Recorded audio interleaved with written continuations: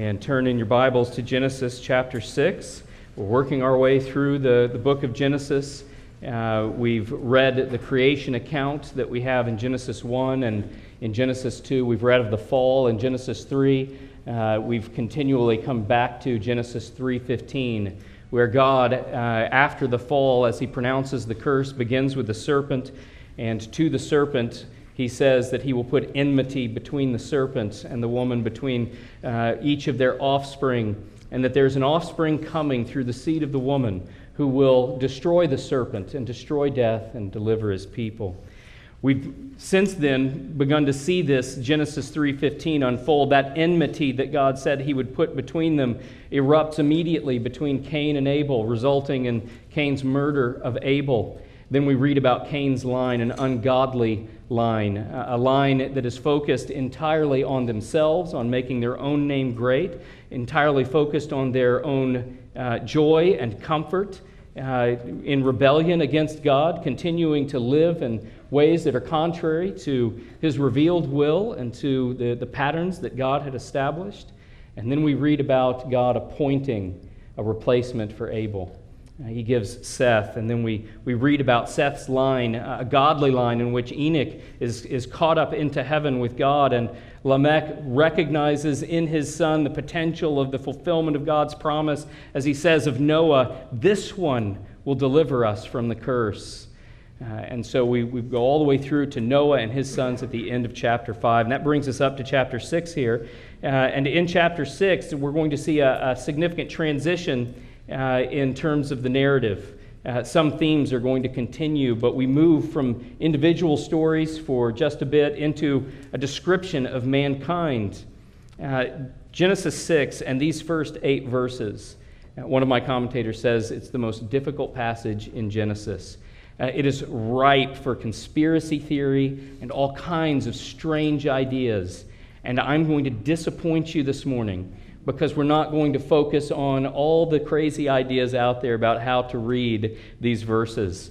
I have been encouraged to do a podcast episode on these verses where we can kind of spread out a little bit and stretch our legs and focus on some of these details and various ideas.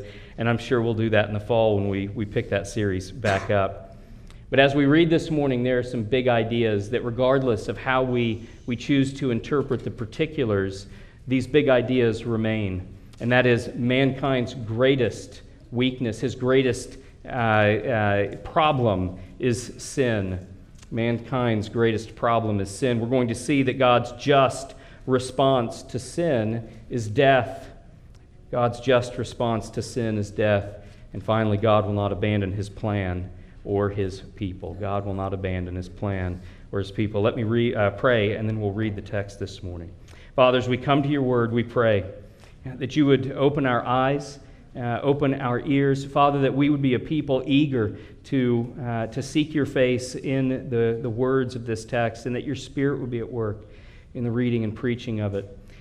Father, we pray that you would make us all the more eager for Christ to return, that you would make our hearts all the more tender for the lost, that this morning as we consider the greatest problem, your response to that problem in judgment and salvation, that we would be encouraged and built up. We pray these things in Christ's name.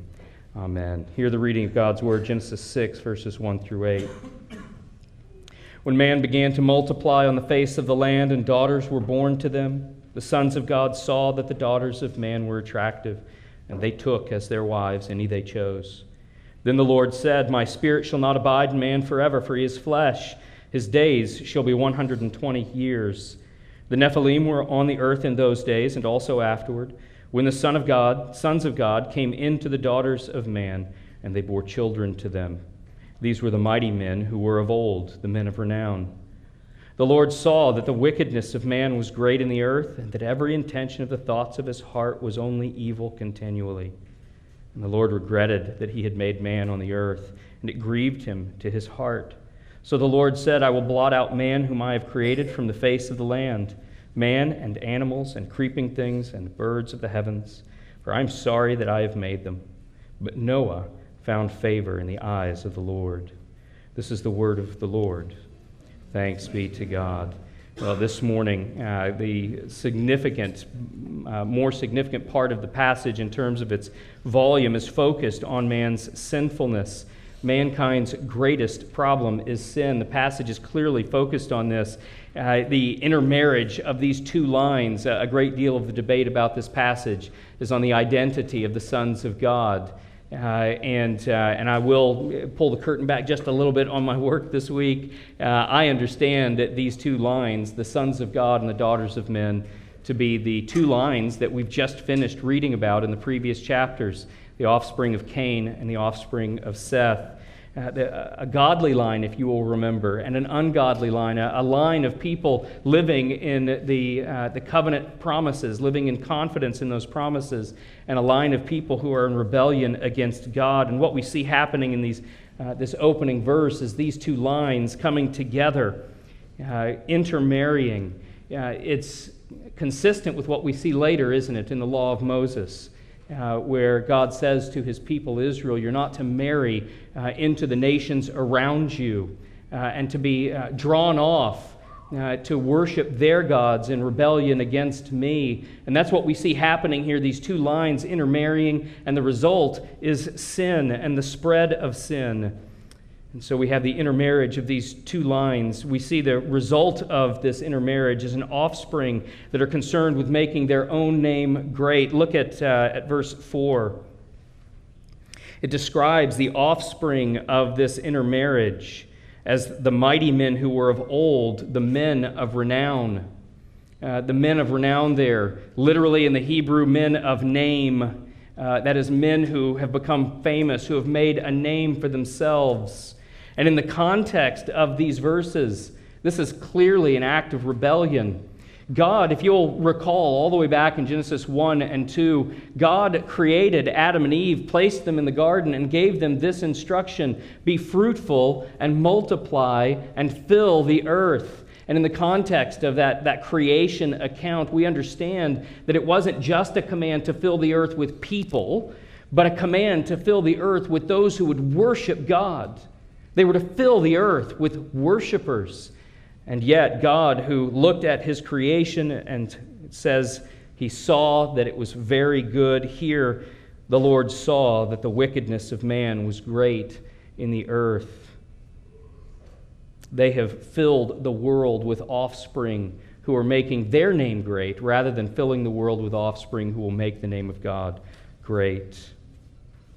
There's a cryptic reference to the Nephilim where we're told nothing else about them except that they were in the world at this point and afterwards as well. But the word Nephilim comes from the root, which is to be the fallen ones. And I think we can safely say that without getting any more particular in our interpretation there, that's not a good thing. The fallen ones were in the world. This is the state of mankind in the creation that God has made. They are, all of them, in rebellion against God. Sin is portrayed in these verses almost like a contagion that spreads. The world is filled with sin, and it just keeps infecting more and more until the world is filled with worshipers of self. This is also illustrated in the law of Moses. In the law of Moses, you'll remember then that when it comes to the worship of God, there are laws upon laws about the importance, the necessity of being ritually clean, and all of the different ways that you can become unclean, and all of the work that is required in order to be made ritually clean once again. And in that system, God has so designed it that no unclean thing can make another thing clean. That in fact, when something that is clean is touched by something that is not clean, the clean thing becomes unclean. This is the effect of sin in the world. Sin does not go out into the world and result in making things better. Instead, everywhere that sin goes, it destroys. It brings chaos and wickedness and destruction. Sin is a mess that only makes things messier. And all mankind is caught up in this. No one is excused. Paul makes this clear in Romans 5:12. He says, "And so death spread to all men because all sinned." Sin is not only extensive, that is, not only is the world filled with sin, but each sinner is full of sin. It is intensive as well. Look at verse 5. In one of the most extreme examples of piling up words to make a point, verse 5 says, "The Lord saw that the wickedness of man was great in the earth, and that every intention of the thoughts of his heart," I have to stop and take a breath, "was only evil continually."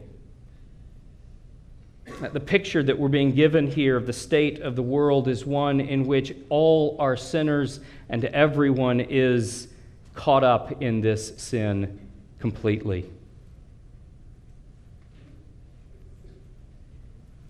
It's not just all the thoughts are evil, but that mankind's thoughts, desires, intentions, his entire inner life is corrupted. Clearly, sin has corrupted the whole human race and filled the earth. Why is this a problem? Why is this mankind's greatest problem? Several things. First, because we were created for a purpose. When something's created for a purpose and it will not function to that end, it doesn't do the thing it was made to do, we typically describe it as broken. We typically think of it as useless. We, mankind, were created for a purpose, given a mission in the world, to fill the world with worshipers of God. The pervasiveness of sin means that we are not doing what we were made to do. This is the Shorter Catechism. What is the chief end of man?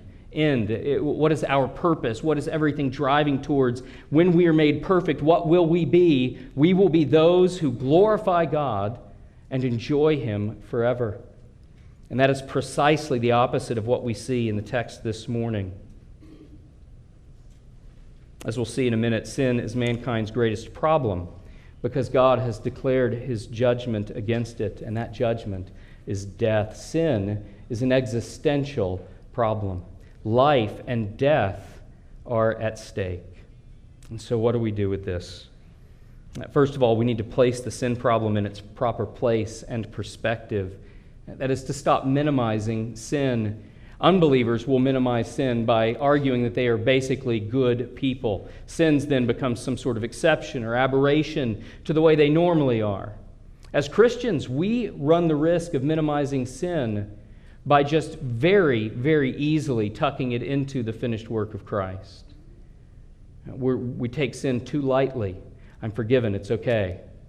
I know that I can repent and it'll be fine. And too easily we give ourselves over to sin. But Christian, we are called to walk in a manner worthy of the calling to which we've been called. We are those whose eyes have been opened to the truth. We know we're called to live in this world as followers of Christ, in obedience to God, worshiping Him, dying to self, raising up children who know God and worship God. Sin is contrary to this calling. It's contrary to who we are in Christ. Our sin and guilt has been put away by Christ, but that is not a license to sin. We see Paul speaking this way in Romans 6, don't we?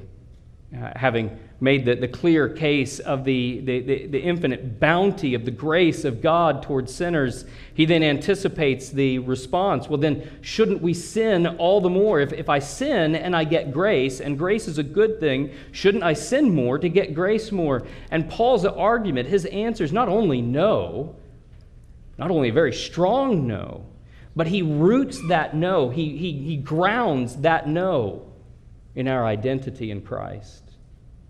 Don't you know that's not who you are, Paul says? Don't you know you've been buried with Christ? Don't you know that you'll be raised with Him? Don't give your members over to sin as slaves to sin, but to righteousness as slaves to righteousness.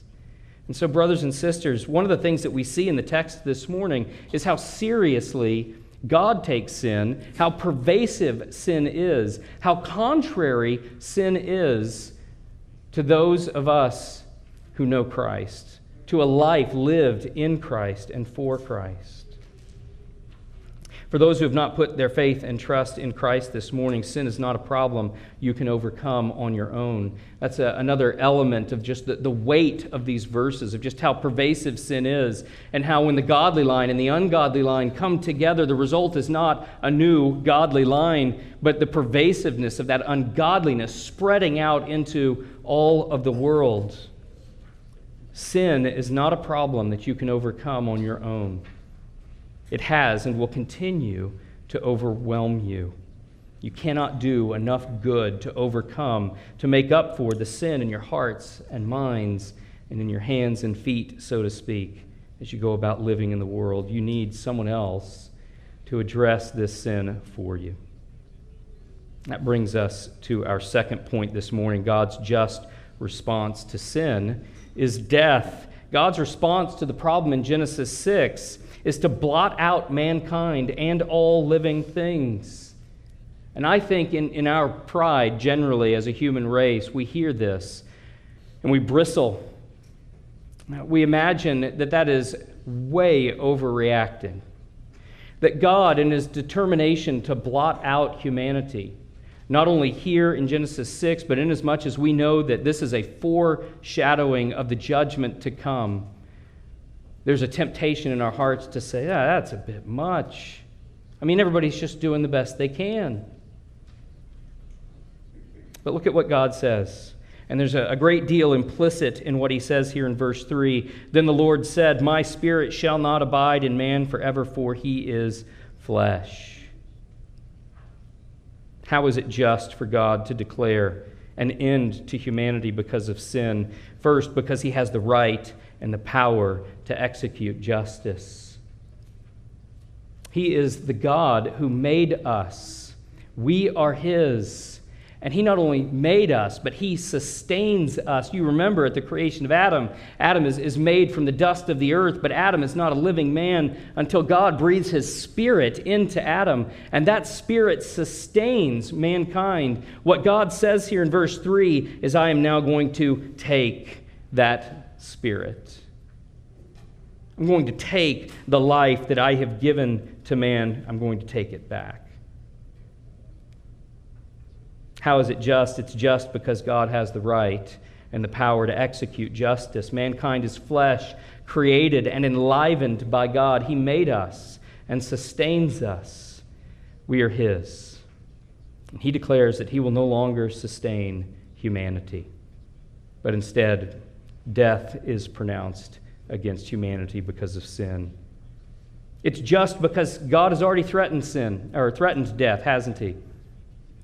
God, from the very beginning, told Adam and Eve that the consequences of sin are death. And even after Cain his offering is not received, do you remember how God approaches Cain? Cain, what's the matter? If you do well, will you not be accepted? Cain knows what it is to do well, and he knows what the consequences are of not doing well. And yet Cain and his children and the children after him through 7 generations continue in rebellion against God until we come to this place in Genesis 6 where the world is filled with those in rebellion against God. God said to Adam, on the day that you eat of that fruit, you shall surely die. And in a sense, Adam did die. He died spiritually. But physical death, the sentence against his physical life, is, if you will, suspended, and Adam eventually dies. But here God says, no more suspension. A day is coming when I will execute justice, and that justice will mean death for all mankind. God has already told us that the consequences of sin are death, so that this judgment in Genesis 6 is just, and the judgment that it anticipates at the end of all things when Christ comes again and sets up thrones, that judgment will be just as well. And it will be just in part because God has said and continues to say in the world throughout history, the end of sin is death. God's just response to sin is death. And God, much like a judge in a courtroom, has brought them to the bar to answer, and he's expressed his judgment, his evaluation. It says that he regretted and grieved and sorrowed. Two things taken together are disastrous for the human race: the truth that we are all sinners and that sin deserves death. And so what do we do with this morning? If you're not trusting in Jesus Christ and Him alone, if you are not believing, particularly if you've not grown up in the church, you may not be familiar with the language, but we refer to all of this as the bad news. This is the bad news. We are all sinners deserving death.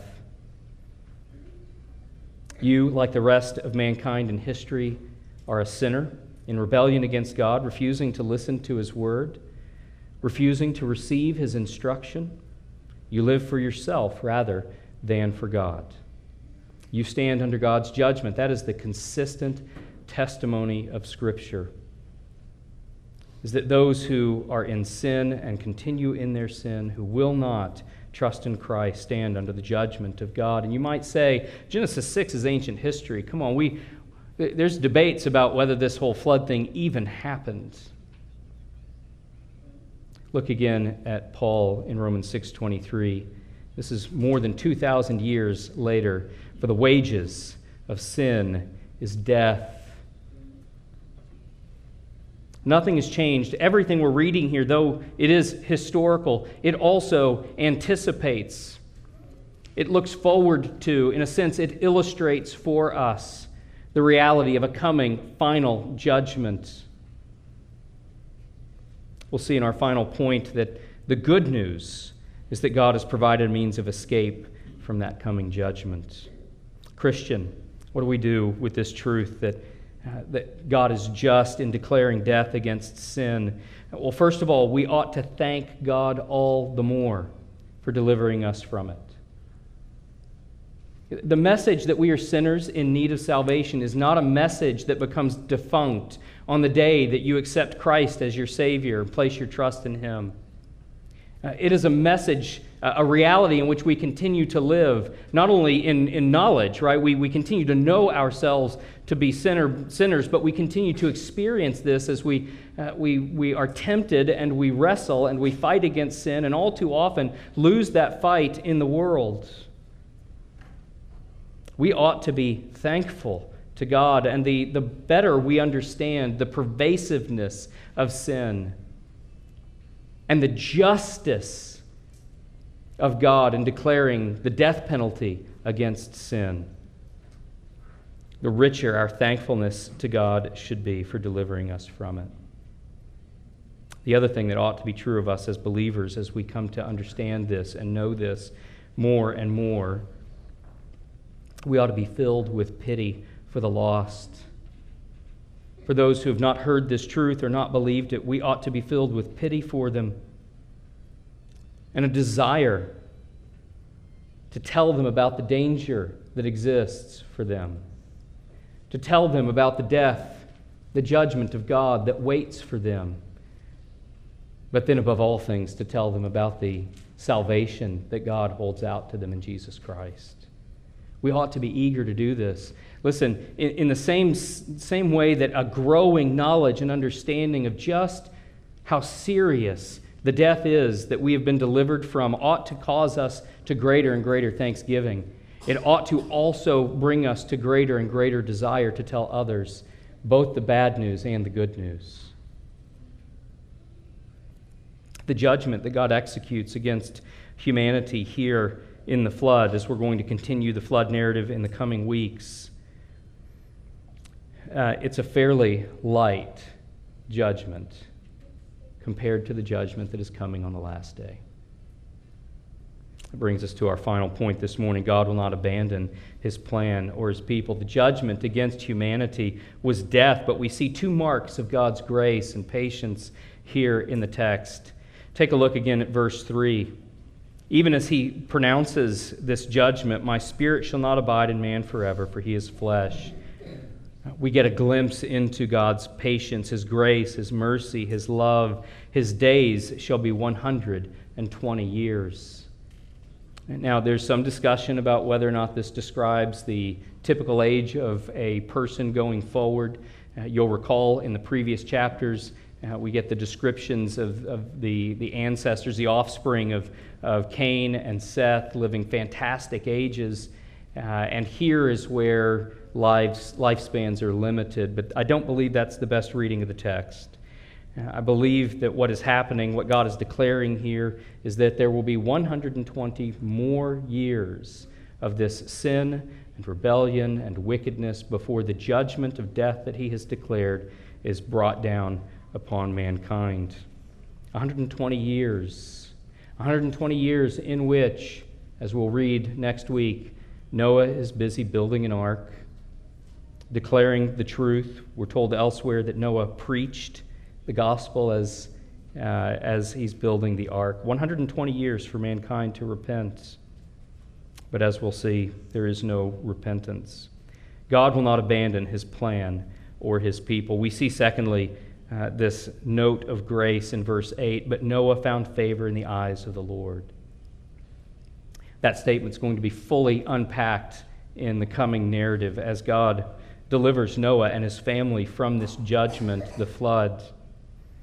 And so twice here in the text, a text filled with a statement of the seriousness and pervasiveness of sin and God's determination to bring his wrath and judgment against that sin, we see these two brief insights into the patience of God, the grace and mercy of God. Notice that Noah is not set apart because he's not deserving of judgment.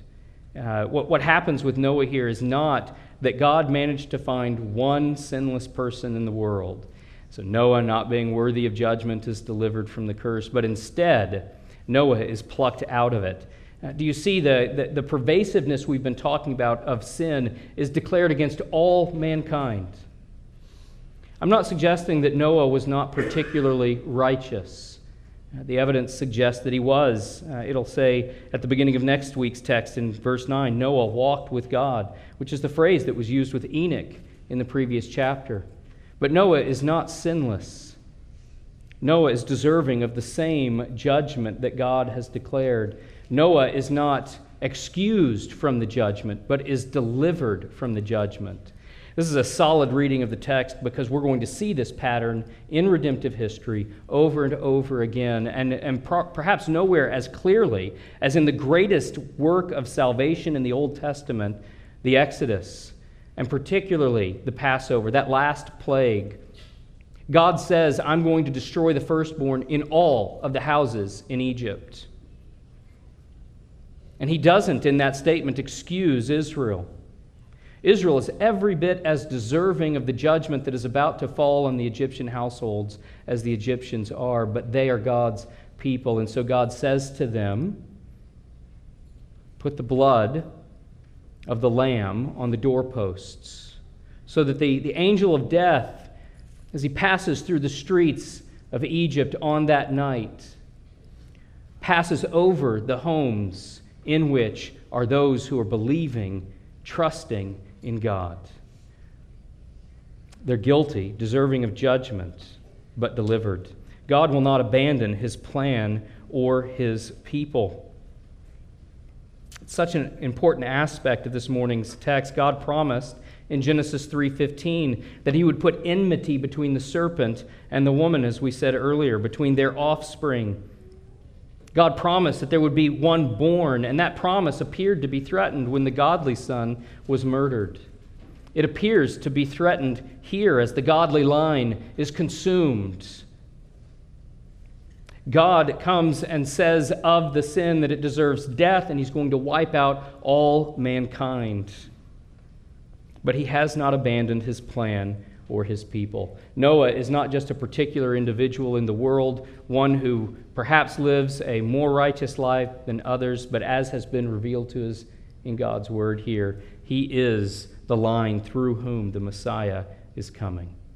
God preserves this line. His plan is intact. His favor towards his people continues. Not even the widespread sin of the entire human race in rebellion against God was enough to cause God to abandon his plan or his purpose. God's promises are unbreakable. He has a plan to redeem his people. He's told us what that plan is, and that plan will not be abandoned or thwarted. And so what do we do with this truth this morning, Christian? What a great comfort is ours in knowing that in our fight against our own sin, God has not and will not abandon us. What a great comfort is ours in knowing that God keeps his promises, that he has kept this promise in particular. The offspring of Eve, the promised child, was born in Bethlehem, and he perfectly fulfilled the promises of God to destroy the power of Satan and of death. The one promised in Genesis 3:15 was sent and has done all that was promised of him. He did not abandon his people. He did not fail in his promises, and we stand today waiting upon God to complete the work he has begun. There are promises that yet remain. Jesus Christ is coming again. And when he does, he will set up thrones for judgment and make his people perfect forever. Unbeliever, you stand condemned by God's word, not by me this morning, not by Christian tradition, not by a community of people who think that they are better than everybody else.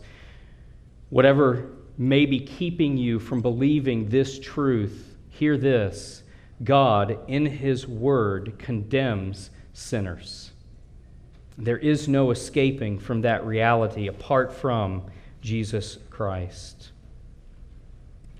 Jesus has actually received in himself the just wrath of God which sin deserves. And this is the beauty and glory of the gospel and the work of Jesus Christ, our Savior, that salvation in God's word is not a matter of God deciding to pretend that this person didn't sin, this person doesn't deserve judgment. God is perfectly just, and so he must execute justice against all sin. And he's done that in Jesus Christ. Jesus Christ, the Son of God, who willingly took upon himself the sin and guilt of his people, received the justice of God against that sin in himself and put it away. This is held out to all who will believe. God promised to send his Son to do this, and he kept his promise. Now, he promises that his Son is coming again to judge the world. And only those who belong to him by faith and repentance will escape that wrath. You can trust God to keep his promises to judge, as well as his promises to save. So this morning, as we step back a bit and consider this passage, the description of sin, the description of God's reaction to sin, his response against it, but even in the midst of that implied judgment, there's the implied salvation. We talked about it often. Judgment and salvation in God are one and the same act with two outcomes. When Jesus Christ died on the cross, it was a judgment against our sin and a salvation of his people. And on the last day, when Christ comes again and sets up thrones for judgment, that judgment will mean our final and full, perfect salvation forever, but it will also mean the judgment of God, justice against all of those who are in rebellion against him. And so, Christian, in light of this morning's passage, what do? We take sin seriously. We flee from sin and pursue righteousness. We remember who we are in Christ. We cling to the promises of God that he's coming again to complete all that he has promised. The promises of a God who will never fail us. And we give thanks for our salvation continually. And we tell those who are lost about the good news of salvation, the deliverance that God has accomplished for us in Jesus Christ. Unbeliever, this morning, Scripture condemns you for your sin, even as we all were once condemned. And the sentence against you is death and God's wrath forever. But God has provided an escape. Trust in Jesus Christ and him alone. Repent of your sins. Acknowledge that you're a sinner in need of God's forgiveness. And God promises that he will deliver you from that wrath and judgment. Let's pray.